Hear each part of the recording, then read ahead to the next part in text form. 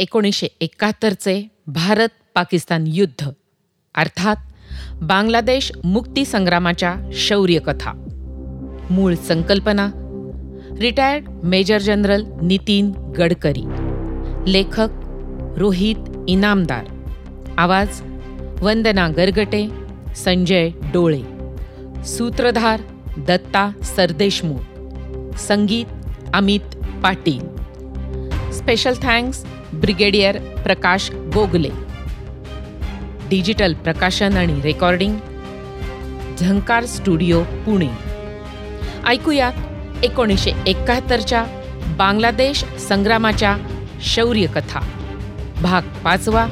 हिली आणि बोगरा येथील रक्तरंजित संग्राम.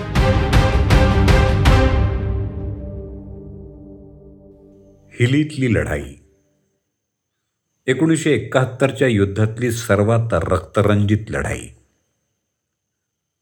स्वतंत्र भारताच्या इतिहासात ज्या काही भीषण लढाया लढल्या गेल्या आहेत त्यात या लढाईला विशेष महत्त्व आहे. ही भयंकर लढाई लढली गेली ती पूर्व बंगाल आघाडीवर, तिथल्या सीमेलगतच्या वायव्य विभागात. इथं युद्धाची ठिणगी पडली ती 23 नोव्हेंबर 1971ला. लवकरच हा संघर्ष अजून पेटला आणि युद्धाच्या ठिणगीचं रूपांतर ज्वाळेत झालं.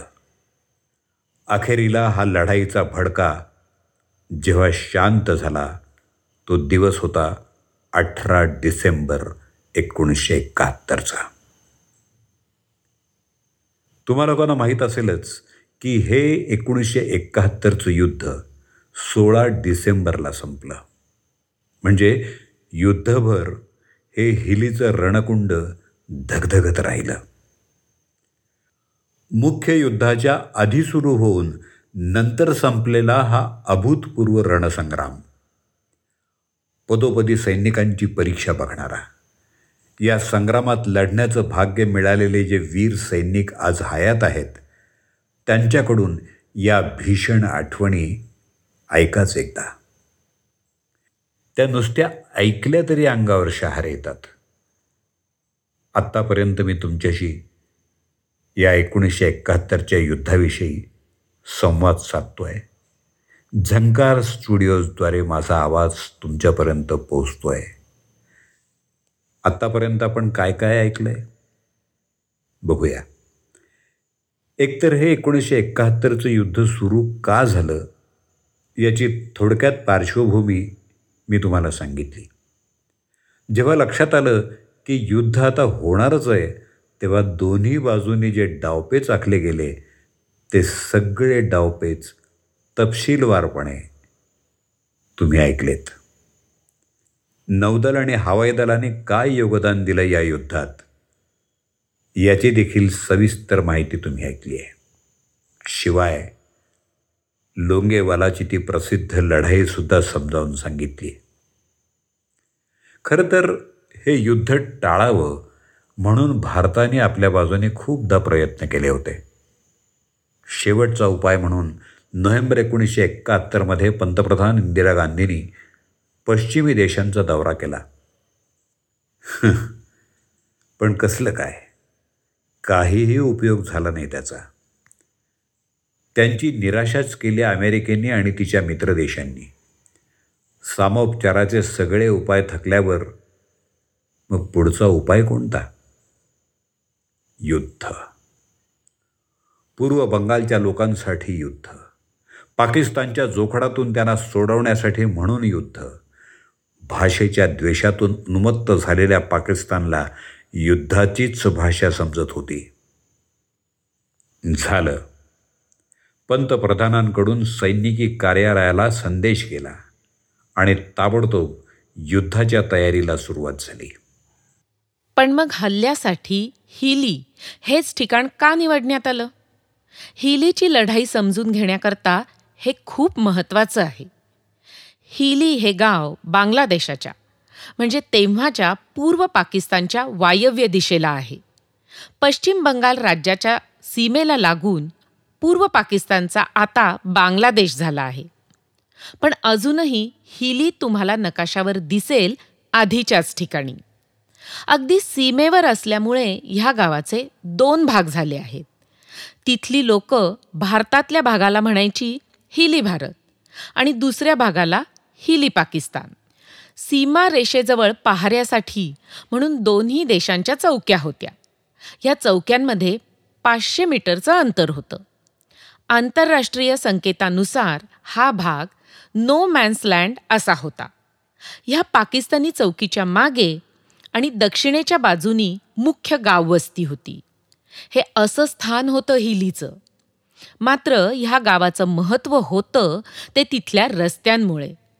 पाणथळ पूर्व पाकिस्तानच्या उत्तर भागातून पूर्वेकडे जाण्यासाठी म्हणून जे रस्ते आहेत ते इथूनच जातात. त्यातून सीमेवरचं गाव असल्यामुळे काही रस्ते तर हिलीमधूनच सुरू होतात. असं हे मोक्याचं ठिकाण ताब्यात असणं आवश्यकच होतं. पण या भागात संघर्ष सुरू झाला कसा? भारतीय सैनिकी योजनेप्रमाणे हिली येत होतं वायव्य विभागात.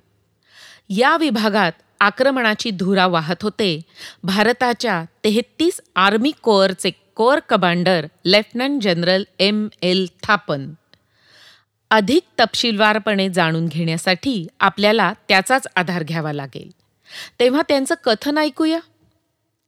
दिनांक 20 November 1971 lieutenant general M.L. Thapan यांच्या सिलिगुडीच्या मुख्यालयात ते सांगत होते, जंटलमॅन, पूर्व पाकिस्तानच्या संदर्भात एक गोष्ट अगदी उघड आहे. आता पाकिस्तानी सैन्याला तिथून हाकलून द्यायचं असेल तर आपल्याला आक्रमण करावंच लागणार आहे. पुन्हा एकदा सांगतो, आपण आक्रमण करणार आहोत ते तिथल्या बंगाली लोकांना स्वातंत्र्य मिळवून देण्यासाठी. या स्वतंत्र लोकांची भूमी स्वतंत्र राहावी म्हणून आक्रमण करण्याची योजना आखण्यासाठी आपल्या पूर्व विभागाच्या सैन्य प्रमुखांनी आपल्याला आदेश दिलेले आहेत. त्यांच्या निर्देशांनुसार आपल्या विभागापासून आक्रमणाला सुरुवात होणार आहे. आता आपलाच विभाग आधी का? याचं कारण अगदी सरळ आहे. संरक्षणासाठी म्हणून सिलिगुडी कॉरिडॉर हा आपल्यासाठी खूप महत्त्वाचा आहे. महत्त्वाचा आणि तितकाच नाजूक सुद्धा. आपल्या गळ्याची शीर जशी असते तितका नाजूक. कोणत्याही परिस्थितीत इथे शत्रू घुसता कामा नये, ना दक्षिणेकडून ना पूर्वेकडून. दक्षिणेकडून होणारं आक्रमण रोखायचं असेल तर एक मार्ग आहे. आपणच पूर्व पाकिस्तानच्या वायव्य विभागात आक्रमण करायचं. शत्रूला बचावात्मक पवित्रा घ्यायला भाग पाडायचं आणि मग त्याचा पुरता नायनाट करायचा. आपल्यावर आक्रमण करण्याची क्षमता आत्ता तरी शत्रूकडे नाही आहे. त्यामुळे इथे ज्या काही सैनिकी कारवाया करायच्या आहेत आपल्याला, त्या युद्धाच्या आधीच सुरू करता येतील.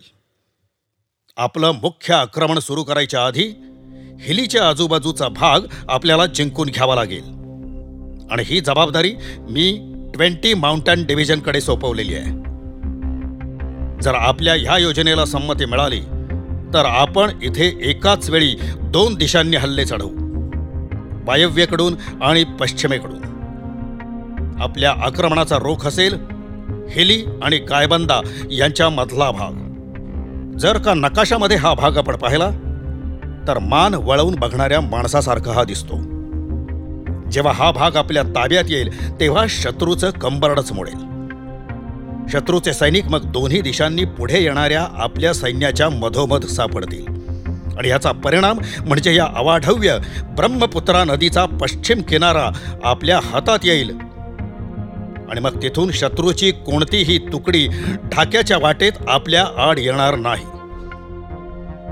जायच्या यायच्या दृष्टीनं बघितलं तर आपल्या पूर्व पाकिस्तानच्या सीमेवरून पुढे गेलं की जे पहिलं मुख्य ठिकाण लागतं ते म्हणजे हिली. त्याच्यावर हल्ला करण्यासाठी आपल्याला आपल्याच सीमेतला एखादा तळ वापरावा लागेल. ब्रह्मपुत्रा नदीलगतच पश्चिमेच्या बाजूला आहे गायबंदा. हिलीपासून गायबंदाला जाणाऱ्या रस्त्यावरून वावरायचं असेल तर आपल्याला हिली आणि त्याच्या जवळचा भाग ताब्यात घ्यावा लागेल. जर का पुढे आक्रमण करावं लागलं तर युद्धापूर्वीच आपल्याला इथे पाय रोवता येतील, जेणेकरून तेव्हा वेळच्या वेळी हालचाली करता येतील. मुख्य आक्रमण सुरू व्हायच्या आधीच हिली आपल्या ताब्यात यायला हवं आणि त्यासाठी 20 माउंटन डिव्हिजनला ऑल द बेस्ट. आता जर आपल्या योजनेला हेडक्वार्टरने हिरवा कंदील दाखवला तर मी तुम्हाला पुढचे आदेश देईन. Thank you gentleman. जय हिंद. अशा रीतीने 1971 सालातल्या एका अतिभयंकर अशा लढाईची सिद्धता झाली. 20 माउंटन डिव्हिजन सज्ज होतीच. हिलीचा परिसर जिंकून घ्यायची जबाबदारी सोपवली गेली 202 माउंटन ब्रिगेडकडे. युद्धाला तोंड फुटायच्या आधीच पहिल्याच फटक्यात त्यांना हे काम करायचं होतं. कामगिरी अवघड होती. चढाई करायची वेळ देखील ठरवण्यात आली. 22 नोव्हेंबरच्या रात्री चालून जायचं होतं. 22 नोव्हेंबर आणि 23 नोव्हेंबर शक्य तितक्या लवकर कामगिरी पार पाडायची होती. पण या चढाईत हिली हे काही एकमेव लक्ष्य नव्हतं.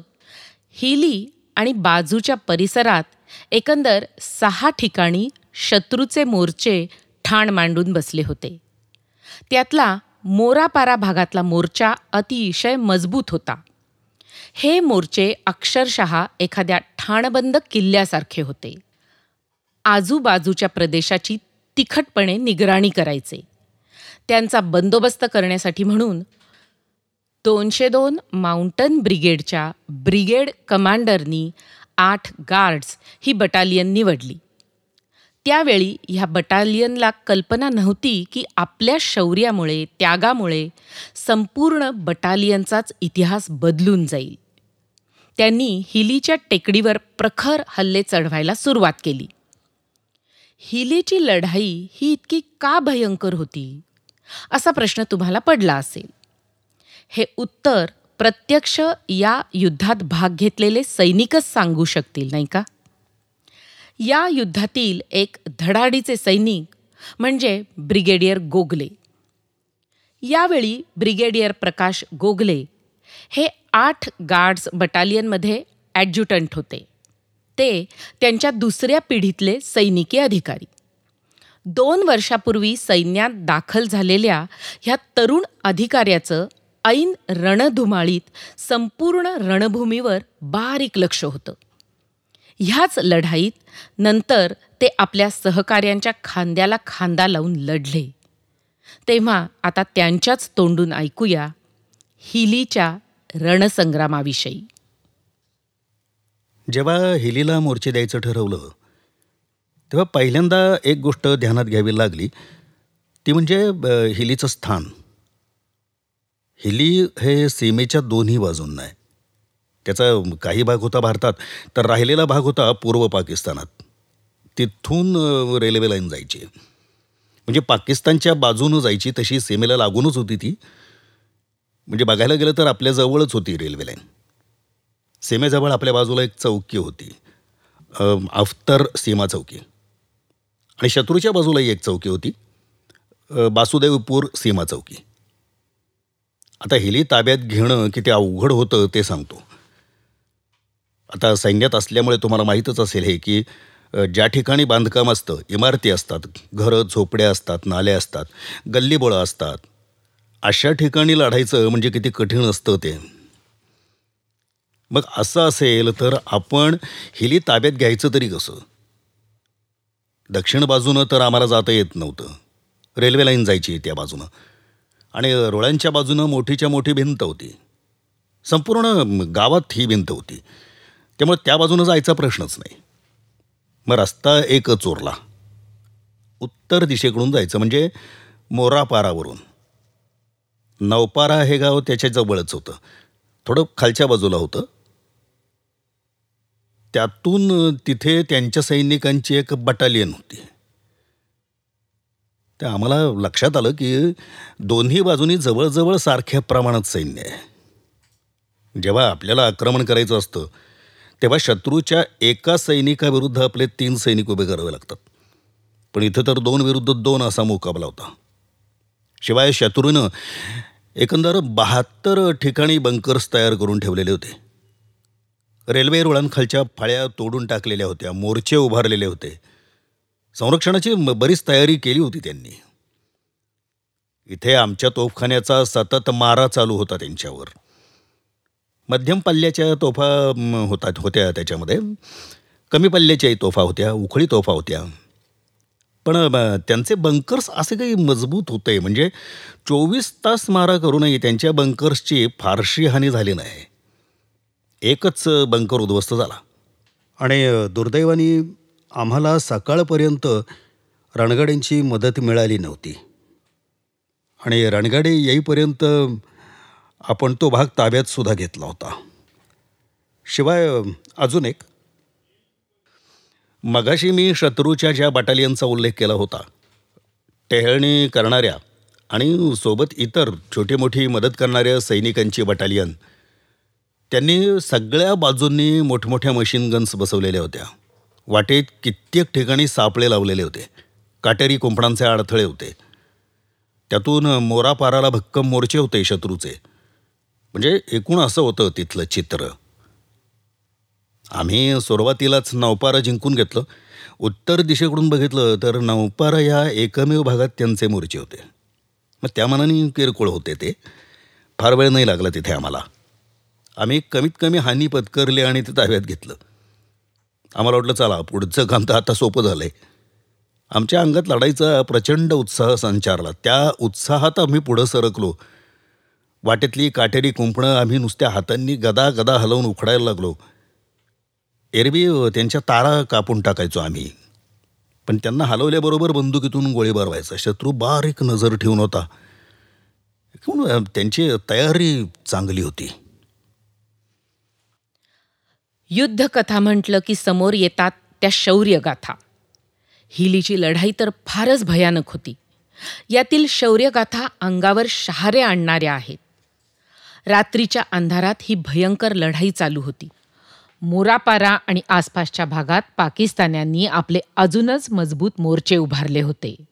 हल्ला कोणत्याही बाजूनी हो, तो आपण परतून लावायचाच असा त्यांचा निर्धार दिसत होता. मोरापारा जवळ पाकिस्तानच्या 4 फ्रंटियर फोर्सनी मोर्चे दिले होते. कसलेल्या सैनिकांची ही बटालियन अतिशय नावाजलेली होती. दुसऱ्या महायुद्धामध्ये म्यानमारच्या मोहिमेत ब्रिटिश इंडियन आर्मीकडून ह्या बटालियननी मोठा पराक्रम गाजवला होता. फील्ड मार्शल सॅम माणिकशॉ 1947 पूर्वी ह्याच बटालियनमध्ये होते. तेव्हा अशा सैन्याशी झुंज घेण्यासाठी म्हणून 8 गार्ड बटालियननी आपल्या सैन्याचे 2 भाग केले, कंपनी ए आणि कंपनी बी. ए कंपनीचं नेतृत्व करत होते मेजर अरुण मांजरेकर. अतिशय शूर, धडाडीचे अधिकारी, अजिबात न डगमगणारे. आणि त्यांच्यासोबत होते सेकंड ऑफिसर सामरा, तितकेच उत्साही आणि ध्येयवेडे. ऐकूया या वीर योद्ध्यांच्या पराक्रमाला ब्रिगेडियर गोगलेंनी दिलेला हा उजाळा. प्रत्येक कमांडिंग ऑफिसरकडे असा एखादा माणूस असतो ज्याच्यावर तो अवलंबून असतो. तुम्हाला ठाऊकच असेल की कुठलंही काम येऊ पहिलं नाव घेतलं जायचं ते मेजर मांजरेकरांचं. आणि ते म्हणजे खरंच बटालियनचा जीव का प्राण होते. प्रचंड ऊर्जा भरलेली होती त्या माणसात. त्यांच्याकडे असाच अजून एक जवान होता, त्यांच्यासारखाच उत्साही आणि ध्येयवेडा. तो म्हणजे सेकंड ऑफिसर सामरा. तुम्हाला या दोघांबद्दल सांगायला आवडेल मला. आधी मी मांजरेकरांबद्दल सांगतो, कारण ते फॉरवर्ड प्लाटून कमांडर होते. मग सामराबद्दल सांगेन आणि नंतर परत मांजरेकरांकडे येईन. तर मोरापारा जिंकल्यानंतर मेजर मांजरेकर हे राईट असॉल्ट कमांडर होते. आधी मी सांगितलं होतं तुम्हाला त्याप्रमाणे आम्ही कुंपण गदा गदा हलवायला सुरुवात केली आणि सगळीकडून आमच्यावर मशीन गन्सच्या गोळ्यांची बरसात व्हायला लागली. आता तुम्हाला ठाऊकच असेल की भारतीय सैनिक हे चांगल्या नेतृत्वाखालीच काम करतात. आधी तर ते सगळे बसून गेले, कारण ते फायरिंग म्हणजे सांगतो तुम्हाला की ते इतकं भयानक होतं. सगळीकडून नुसत्या गोळ्या झाडल्या जात होत्या, यमलोकात आल्यासारखं वाटत होतं. अशा वेळेला मेजर मांजरेकर उभे राहिले आणि त्यांनी त्यांच्या कंपनीला मागोमाग यायला सांगितलं. उठले, सगळे सैनिक उठले त्यांच्यापैकीच एक होते सेकंड लेफ्टनर शमशेर सिंग सामरा. ते लेफ्ट फॉरवर्ड कमांडर होते. सांगायच्या आधीच ते कितीतरी पुढं पोचले होते. तुम्हाला खोटं वाटेल, ते 50 यार्ड पुढे होते इतर गटांपेक्षा. 50 यार्ड म्हणजे त्यांच्या लक्ष्यापासून जेमतेम 25 यार्ड अलीकडेच ते होते. तेवढ्यात त्यांच्यावर MMGची बरसात झाली. तरीसुद्धा आपला निश्चय ढळू न देता ते पुढं सरसावले. पुढे जाऊन शत्रूचे बंकर त्यांनी उद्ध्वस्त केले. जखमी अवस्थेत सुद्धा ते अजून पुढच्या बंकरकडे धावले आणि त्यात एक ग्रेनेड टाकायचा प्रयत्न केला. त्यांना कायमच MMGवर हल्ला करायची इच्छा होती. मला म्हणायचे, सर तुम्ही मला पाठवा तिकडे. माझी फार इच्छा आहे एखाद्या बंकरमधून एखादी MMG काढून टाकायची आणि माझं लक्षसुद्धा तेच आहे. आणि तेच करायचा त्यांनी प्रयत्न केला त्यावेळी. नंतर ते जेव्हा आम्हाला सापडले तेव्हा त्यांच्या हातात एका हातात ग्रेनेड होता आणि दुसऱ्या हातात स्टेनगन होती. नंतर त्यांना महावीर चक्रानं सन्मानित केलं गेलं. एका हातात ग्रेनेड आणि दुसऱ्या हातात स्टेनगन असा त्यांचा पुतळा नंतर त्यांच्या सहकाऱ्यांनी उभारला. त्यांच्या युनिटमध्ये सुद्धा तसाच पुतळा आहे आणि तसाच मद्रासच्या ट्रेनिंग अकादमीमध्ये सुद्धा आहे. अलीकडे अगदी म्हणजे मार्चमध्येच हा पुतळा उभारण्यात आला. मग ते तर गेले, पण मेजर मांजरेकर मागं हटले नव्हते. प्रत्यक्ष यम समोर दिसत असताना सुद्धा हा माणूस यमद्वाराकडे निघाला होता. मेजर मांजरेकरांचे ऑपरेटर मला सांगत होते की मेजर मांजरेकर त्यांच्या लक्ष्यापर्यंत पोहोचले आणि त्यांच्यावर मशीनगनच्या गोळ्यांची बरसात झाली. रांगत रांगत बंकरपर्यंत ते पोहोचले आणि तिथे ग्रेनेड फेकून ते बंकर पुरते जमीनदोस्त केलं त्यांनी. आता तिथून त्यांना परत आणता आलं असतं, पण त्यांनी परत यायला नकार दिला.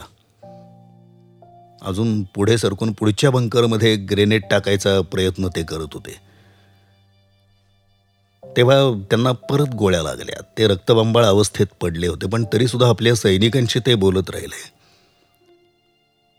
रेडिओवर ऐकू आलेले त्यांचे शेवटचे शब्द होते, भारत माता की जय. सर्वोच्च अशा परमवीर चक्रासाठी त्यांची शिफारस करण्यात आली होती. पण तुम्ही म्हणता तसंच, काहींना ते मिळतं, काही विस्मृतीत जातात.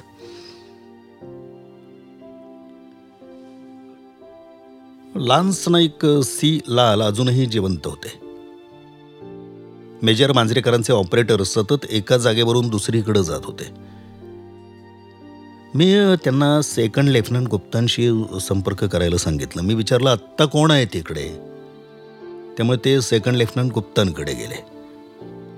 आता सैन्यात असल्यामुळे तुम्हाला ठाऊक असेलच, जी लोक शूर असतात पण तशी कमी बोलतात, अशा लोकांपैकी एक म्हणजे सेकंड लेफ्टनंट गुप्ता. पण जेव्हा तुमच्या डोक्यावरून गोळ्या जात असतात ना, तेव्हा माणूस वेगळा असतो. तेव्हा माणसाची मानसिकता काही वेगळी असते. हा एक अतिशय शांत आणि निगर्भी माणूस होता आणि बराच तरुण होतो मी, त्यामुळे मी त्याला त्रास द्यायचो. तो लहान होता माझ्याहून म्हणून वगैरे असं. तेव्हा तो कमांडिंग ऑफिसरशी बोलला. ते त्याला म्हणाले की जी माणसं हाताला लागतील ती घे आणि हल्ला कर. हा इतका तरुण माणूस, त्याला जेमतेम 6 महिन्यांचा अनुभव होता तेव्हा, आणि आत्ताशी तो शिक्षण घेऊन आलेला. त्यांनी असा धाडसी हल्ला केला, त्यामुळे आपल्याला शत्रूवर जरा तरी वर्चस्व मिळवता आलं. नेमकं यावेळी लढत असताना त्याला MMG मधून गोळ्या लागल्या आणि वीरमरण आलं. अतिशय खेदाची गोष्ट. त्याची अशी दैना बघून मी हादरलो होतो. मला रडू कोसळलं होतं. एका झाडाला लागून तो उभा होता. चेहरा सुद्धा ओळखू येत नव्हता. इतक्या गोळ्या त्याला मस्तकापासून पायापर्यंत लागलेल्या होत्या.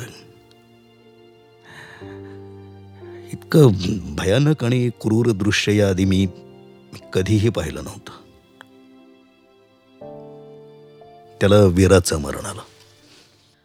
मला नेहमी प्रश्न पडतो की समोर मृत्यू थैमान घालत असताना, सहकार्यांना वीरमरण येत असताना सैन्याचं मनोबल खचत कसं नाही?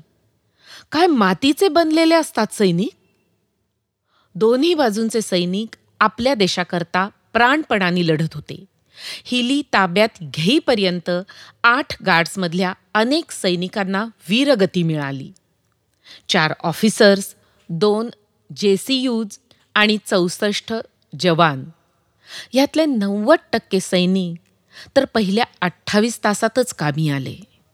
एकंदर मोठीच हानी होती ही. ह्या लढाईत आपल्याला इतकी मोठी किंमत मोजावी लागेल ह्याची आधी कोणालाच कल्पना नव्हती. या हानीतून सावरायला वेळ लागणारच होता. तब्बल 10 दिवसानंतर आपली बटालियन पूर्णपणे सावरली. आपल्या हुतात्मा सैनिकांचे अंत्यसंस्कार करण्यात आले. अवघ्या 2 रात्रीत इतकी हानी? तरीही पूर्ण बटालियनमधल्या कोणत्याही सैनिकानं आपलं अवसान गाळलं नाही. त्यांनी नेटानी धीर राखला. ही धीरोदत्त कहाणी आपण ऐकूया ब्रिगेडियर गोगले ह्यांच्याकडून. तुम्हाला सांगितलेलं तसं त्याप्रमाणे तो कमांडिंग ऑफिसर नेहमी आपल्या उदाहरणांनी कृतीतून शिकवायचा. हा कमांडिंग ऑफिसर म्हणजे लेफ्टनंट कर्नल शमशेर सिंग. तुम्हाला ठाऊक आहे की लढाईच्या नंतर 15 दिवस आम्ही तिथं होतो. त्यात 68 सैनिकांपैकी 50 जवानांना वीरमरण आलं होतं. हिलीमध्ये रोज गोळीबार चालू असायचा, रोज. आमचे 14 ते 18 जवान त्यात हुतात्मा झाले. कमांडिंग ऑफिसरला सगळे म्हणत होते की अहो, तुमची इतकी हानी झालेली आहे तर तुम्हाला, पण नाही, ते कुठले ऐकतायत. ते म्हणायचे एक वेळ मरेन पण मागे फिरणार नाही, माघार घ्यायचा प्रश्नच नाही. अजून एक होते, ते म्हणजे ब्रिगेडियर फरीद भट्टी. 1965च्या युद्धामध्ये अब्दुल हामिद, ज्यांना परमवीर चक्र मिळालं होतं, त्यांचे कमांडिंग ऑफिसर होते ते. त्यांनी मला फोन करून विचारलं काय परिस्थिती आहे, काय चाललंय. तुम्हाला ठाऊक आहे म्हणजे काय विचारायचं होतं ते विचारत होते सगळ्यांचं मनोबल कसं आहे. मी म्हणलं अजून उंचावलेलं आहे मनोबल, अजूनही लढू शकतो. आम्हाला कुमक मिळाली होती. अर्थात ते जरा वयस्कर होते, म्हणजे माझ्यासारखे तरुण नव्हते ते, पण आले. तरीही 4 ऑफिसर्स आले होते. आमचं मनोबल आम्ही असंच उंच ठेवलं होतं. सैनिकांशी बोलत होतो सतत. त्यांच्यापैकी कोणीही मागे हटायला तयार नव्हतं. आणि आता कोणालाही आपली जागा सोडून परत यायचं नव्हतं मोरापारापासून. अर्थात तरीसुद्धा आम्हाला मोरापारा सोडावं लागलं. आणि 25 मराठा लाईट इन्फंटरीनं 25 तारखेच्या सकाळी तिथं आपलं काम सुरू केलं. याच लढाईत दाखवलेल्या शौर्यासाठी म्हणून दडकरांना नंतर वीरचक्र मिळालं. त्यांच्यावर सुद्धा समोरून खूप भयानक हल्ला झाला होता त्यावेळेला. आमच्यावरही झालेला म्हणा, पण आम्ही त्यांना तोफगोळे, मॉर्टर यांचा मारा करून लांब ठेवलं होतं. दुर्दैवानं दडकरांना त्या लढाईत वीरमरण आलं. संपूर्ण युद्धाला सुरुवात झाली 3 डिसेंबर 1971ला. मात्र आधी हिलीमध्ये भारतीय सैन्याला जो तिखट प्रतिकार झाला तो लक्षात घेऊन यावेळी तिथली सैनिकी योजना बदलण्यात आली. भारतीय सैन्याची 33 कोअर ह्यावेळी होती सिलीगुडमध्ये. 20 माउंटन डिव्हिजन ह्याच कोअरमध्ये होती. तिची एक तुकडी आधीच हिलीकडे गेली होती. आता तिच्या ज्या इतर तुकड्या होत्या त्यांना देखील हिलीच्या दिशेने वळवण्यात आलं. इथे 202 माउंटन ब्रिगेडनी जो मुख्य हल्ला चढवला होता तो तसाच चालू ठेवण्यात आला. अर्थात हा डावपेचाचाच एक भाग होता. त्यामुळे झालं काय की शत्रू भ्रमात पडला. त्याला वाटलं की हिली जिंकणं हेच भारताचं एकमेव उद्दिष्ट आहे. पण त्याचवेळी भारताच्या 2 ब्रिगेड्स वेगवेगळ्या दिशांनी हिलीजवळ सरकल्या. 340 आणि 66 माउंटन ब्रिगेड. हिलीला बगल देत त्या पुढे सरकल्या. पूर्वेकडे गायबंदाच्या दिशेने आणि दक्षिणेकडे बोगराच्या दिशेने. अखेरीस 11 डिसेंबरला हिलीचा सगळा परिसर, टेकडीचा भाग 8 गार्ड्सच्या ताब्यात आला. त्याचबरोबर हा भीषण रणसंग्राम देखील संपुष्टात आला, जवळपास 20 दिवसानंतर. अतुलनीय पराक्रम केल्यावर जो पुरस्कार सैनिकाला मिळतो त्याचं मोल काय असतं? ह्या अतुलनीय पराक्रमाबद्दल 8 गार्ड्सला 3 महावीर चक्र देऊन सन्मान करण्यात आलं. तुम्हाला माहिती असेलच की महावीर चक्र हा सैन्यातला 2ऱ्या क्रमांकाचा सर्वोच्च पुरस्कार आहे. ह्या पुरस्कारांबरोबरच इतरही मानचिन्हांनी 8 गार्ड्सला गौरवण्यात आलं. 3 महावीर चक्र, 2 वीरचक्र, 1 सेना मेडल आणि 6 विशेष पदकं देऊन गौरवण्यात आलं. आता पाकिस्तानी सैन्याच्या बाजूनी बघूया. हिलीमधल्या 4 फ्रंटियर फोर्सच्या कंपनीत कमांडरला निशाने हैदर ह्या सर्वोच्च पुरस्कारांनी गौरवण्यात आलं. आपल्या परमवीर चक्र इतकाच मानाचा हा पुरस्कार आहे. रणांगणातल्या शौर्याबद्दल मिळणारे हे सगळे मानाचे पुरस्कार मानचिन्ह लक्षात घेतली तरीही लक्षात येईल की हिलीची लढाई किती भीषणपणे लढली गेली. एखाद्या बटालियनला एकाच युद्धासाठी 3 महावीर चक्र मिळतात तेव्हा त्याचा नेमका अर्थ काय असतो हे समजावून घेण्यासाठी ऐकूया ब्रिगेडियर गोगले काय सांगतात ते. एक नक्की सांगतो, हे असं युद्ध लढायचं असेल तर त्या सैनिकाचं मन खंबीर असायला पाहिजे. उदाहरणच द्यायचं झालं तर लान्स नाईक राम उग्राह पांडे घ्या, मरणोत्तर महावीर चक्र विजेते. आपल्या छोट्या गटाचं नेतृत्व करत ते एका बंकरमधून शत्रूच्या सैनिकांना हाकलून देत होते. त्या सुमाराला त्यांच्या लक्षात आलं की त्यांच्या हातात आता बंदूक राहिलेली नाही आहे.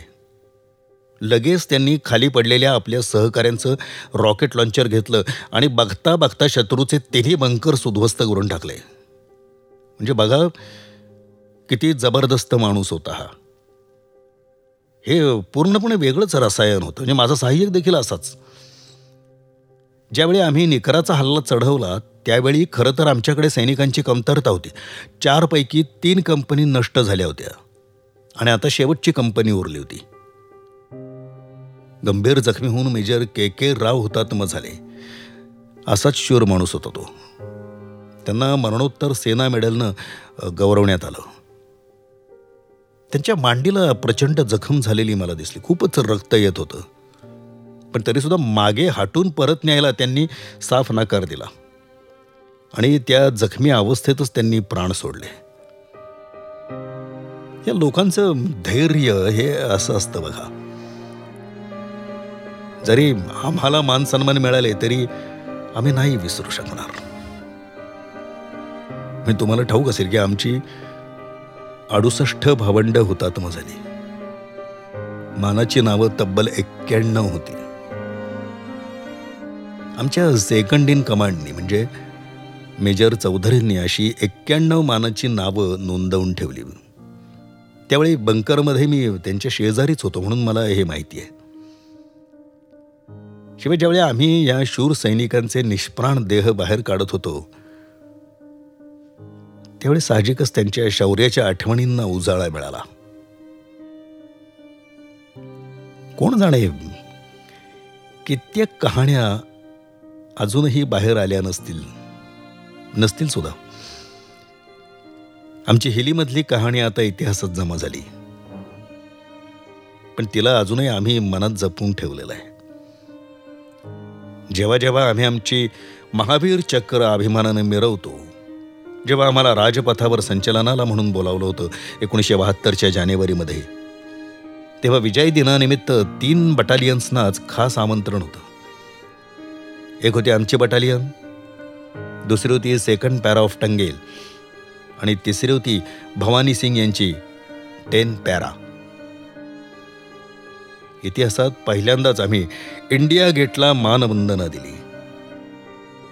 आमची बटालियन, कर्नल चौधरींचं नेतृत्व लाभलेली आमची बटालियन.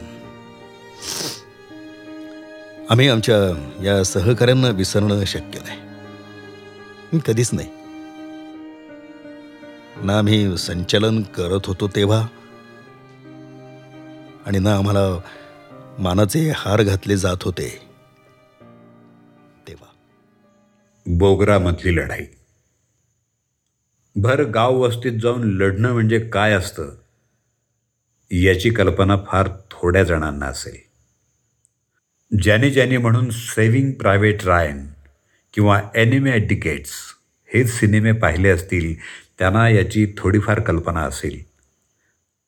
आधीच परिसर अनोळखी, त्यातून शत्रूचा मारा चुकवत भर रस्ते, गल्ली बोळं, चौक, छोटी छोटी घरं, इमारती यांच्या आडोशात लढायचं. कोणत्या इमारतीत कोणत्या जागी शत्रू लपून बसलेला असेल हे कळायला मार्ग नाही. जोपर्यंत तिथून गोळीबार होत नाही आणि तेही स्वतःवर किंवा आपल्या सहकार्यावर, तोपर्यंत मनात धाकधूक. त्यातून गल्ल्या अरुंद असतील किंवा अगदी जवळजवळ लागून इमारती असतील तर फारच कठीण होऊन जातं. घराघरातून हातघाईची लढाई चालू शकते. मग शत्रूला मागं रेटणं अतिशय अवघड होऊन बसतं. अशात जर एखाद्या इमारतीबाहेर उघड्या जागेवर येऊन लढायचं म्हणजे आत्मघात करून घेण्यासारखंच असतं. जागेसाठी झुंजावं लागतं. साधा 2 किलोमीटरचा प्रदेश ताब्यात घेण्यासाठी दिवसच्या दिवस झगडावं लागतं. अशा जागी आक्रमण करणाऱ्या सैन्याला असे सगळे धोके पत्करावे लागतात. तर सांगायचा उद्देश असा की या सुमाराला हिलीमधल्या युद्धाच्या ज्वाळा जवळच्या परिसरात पसरल्या आणि भारतीय सैन्य अशाच अग्निदिव्यातून गेलं. हे ठिकाण होतं बोगरा. या 1971च्या युद्धाच्या कहाणीमध्ये बोगरा इथला पराक्रम डावलला गेला तर आपल्याला इतिहास कधीच माफ करणार नाही. ऐका, बोगरा इथं काय झालं ते.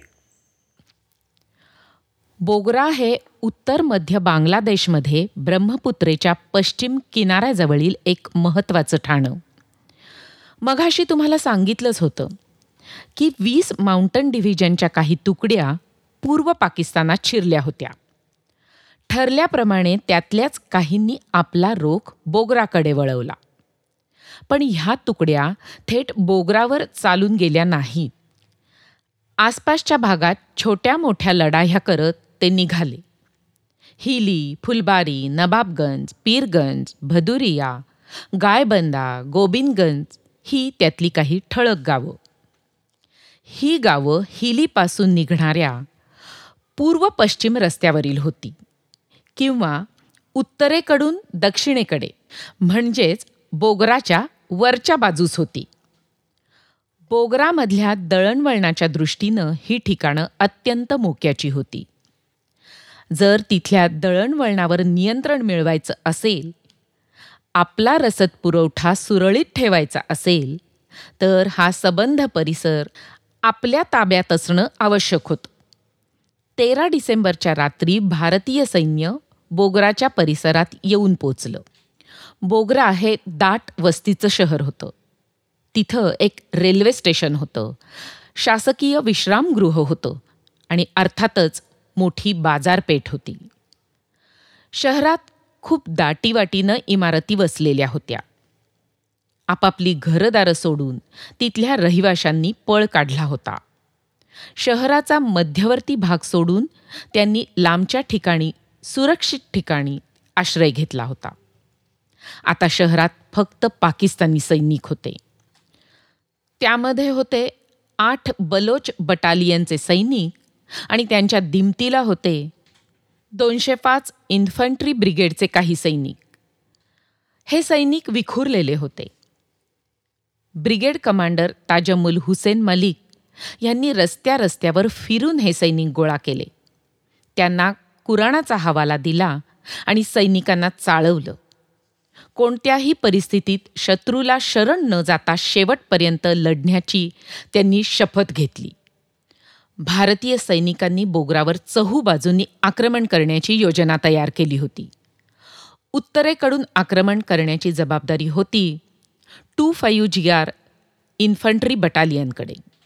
सोबतच 63 कॅव्हलरी रणगाड्यांची एक स्क्वॅड्रन होती. पूर्वेकडून 6 गार्ड्सची एक तुकडी आणि 69 आर्मर रेजिमेंटच्या रणगाड्यांची एक स्क्वॅड्रन मुसंडी मारणार होती. मात्र थेट शहरात न शिरता बाहेरच्या परिसरात ते मोर्चे धरून बसणार होते, शहराच्या दक्षिणेला आणि आग्नेय दिशेला. याच वेळी 511 GR ची तुकडी बोगरावर दक्षिण आणि नैऋत्य बाजूनी हल्ले चढवणार होती. शत्रू बेसावध असतानाच हा हल्ला करायचा होता. 14 डिसेंबरला बोगरावर एकाच वेळी उत्तरेकडून आणि दक्षिणेकडून हल्ले चढवण्यात आले. त्यामुळे तिथल्या पाकिस्तानी प्रतिकाराची धार बोथट व्हायला लागली. पण तरीही खूप रक्तरंजित संघर्ष झाला. 15 डिसेंबरपर्यंत ही लढाई चालू होती. दिवसभर जोरदार संघर्ष झाला. बोगराच्या लढाईशिवाय हिली बोगरा संग्रामाची कथा पूर्णच होऊ शकत नाही. का बरं? या 511 GR कंपनीचे कमांडर होते मेजर यादव. पुढे ते लेफ्टनंट जनरल झाले. त्यांच्याचकडून ऐकूया या लढाईची कहाणी.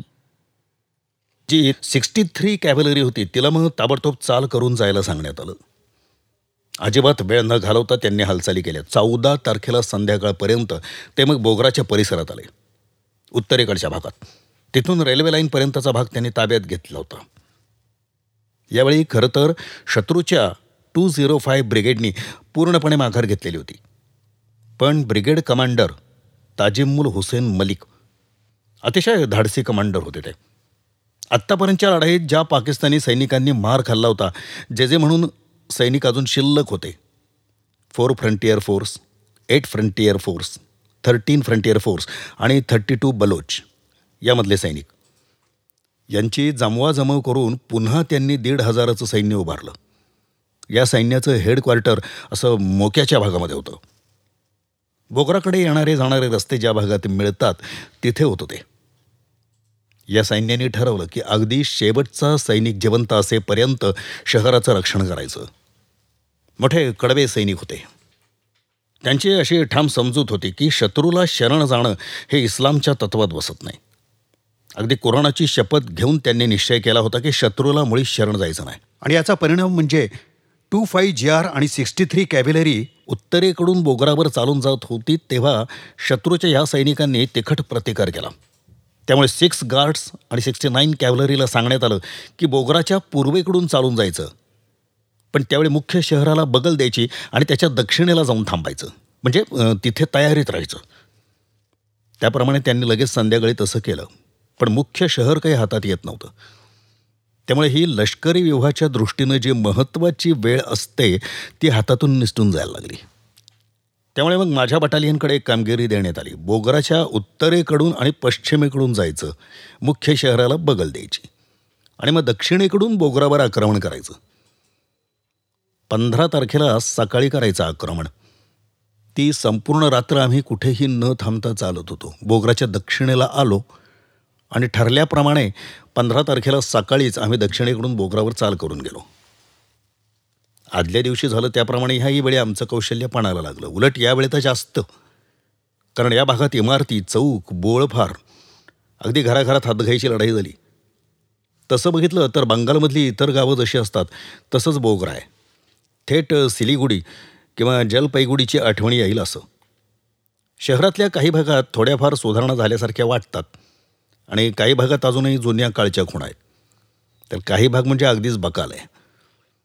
थोडक्यात सांगायचं तर इथे शेतीचे भाग म्हणू नका, इमारती, गल्ली बोळे यांनी भरलेले भाग म्हणू नका, मोकळ्या मैदानांचे भाग म्हणू नका, बंगल्यांचे भाग म्हणू नका, सगळ्यांचं मिश्रण आहे इथे. जर या भागाचं संरक्षण करायचं असेल तर मोर्चे उभारायला म्हणून छान जागा आहे ही. पण पाकिस्तान्यांनी पुन्हा एक चूक केली इथं. मोर्चे इथे फक्त पूर्वेच्या बाजूला आणि उत्तरेच्या बाजूला लावले. पश्चिमेची आणि दक्षिणेची बाजू तशीच उघड्यावर राहिली आणि याचमुळे आम्हाला बरोबर हालचाली करता आल्या.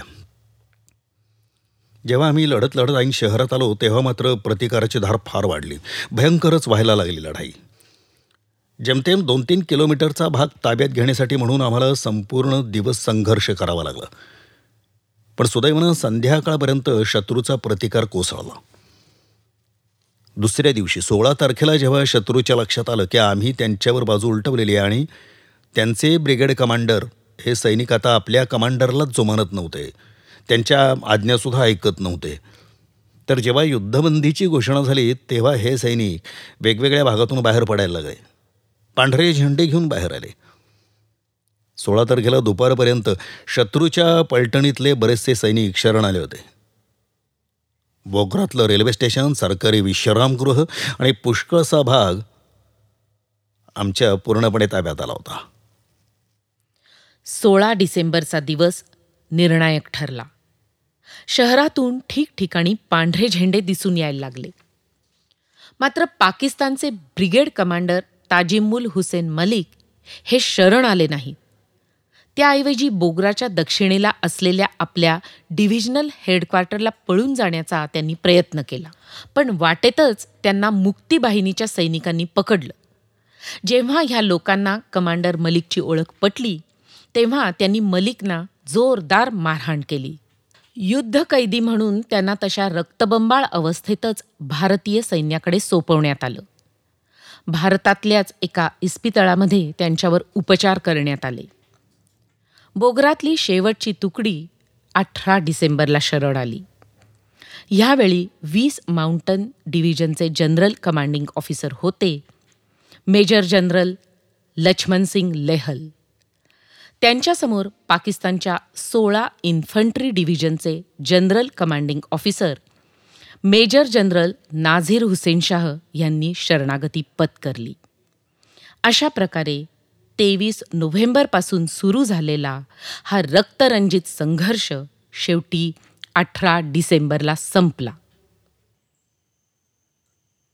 25 दिवस चाललेल्या या लढाईत भारतीय सेनेने 4 महावीर चक्र आणि 13 वीरचक्र आपल्या शेरपेचात खोली.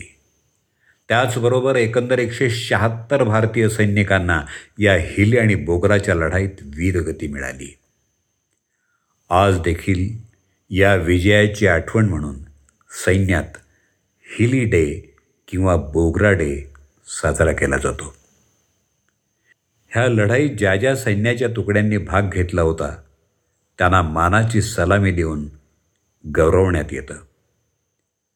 आज त्या तुकड्यांमधली जी लोकं ही मानवंदना स्वीकारतात त्यांना माहीत असतं हा त्यांचा वैयक्तिक सन्मान नाही आहे, तर त्यांच्या बटालियनमधल्या लोकांनी 1971च्या लढाईमध्ये जो अपूर्व त्याग केला आहे हा त्याचा गौरव आहे. भूतकाळात त्याने आपल्या देशाच्या उज्ज्वल भविष्यासाठी आपल्या वर्तमानाचा त्याग केला. हिली आणि बोगरामधला विजय हा भारतीय सेनादलाच्या इतिहासातला फायनेस्ट आवर आहे. बांगलादेश मुक्तीसंग्रामाच्या अमृत महोत्सवानिमित्त ही कथामालिका तुमच्या पुढं आणली आहे झंकार स्टुडिओजनी. पुढच्या भागात ऐका या युद्धातली अशीच एक गाजलेली लढाई, बसंतरचा रणसंग्राम, जो पश्चिम आघाडीवर लढला गेला. तेव्हा अजिबात चुकवू नका, ऐकायला विसरू नका पुढचा भाग. आत्तापर्यंत आपण ऐकल्याबद्दल मनपूर्वक धन्यवाद. Our finest hour. मूळ लेखक मेजर जनरल नितीन गडकरी, सेवानिवृत्त. अनुवादक Quadralingo translation and transcription services.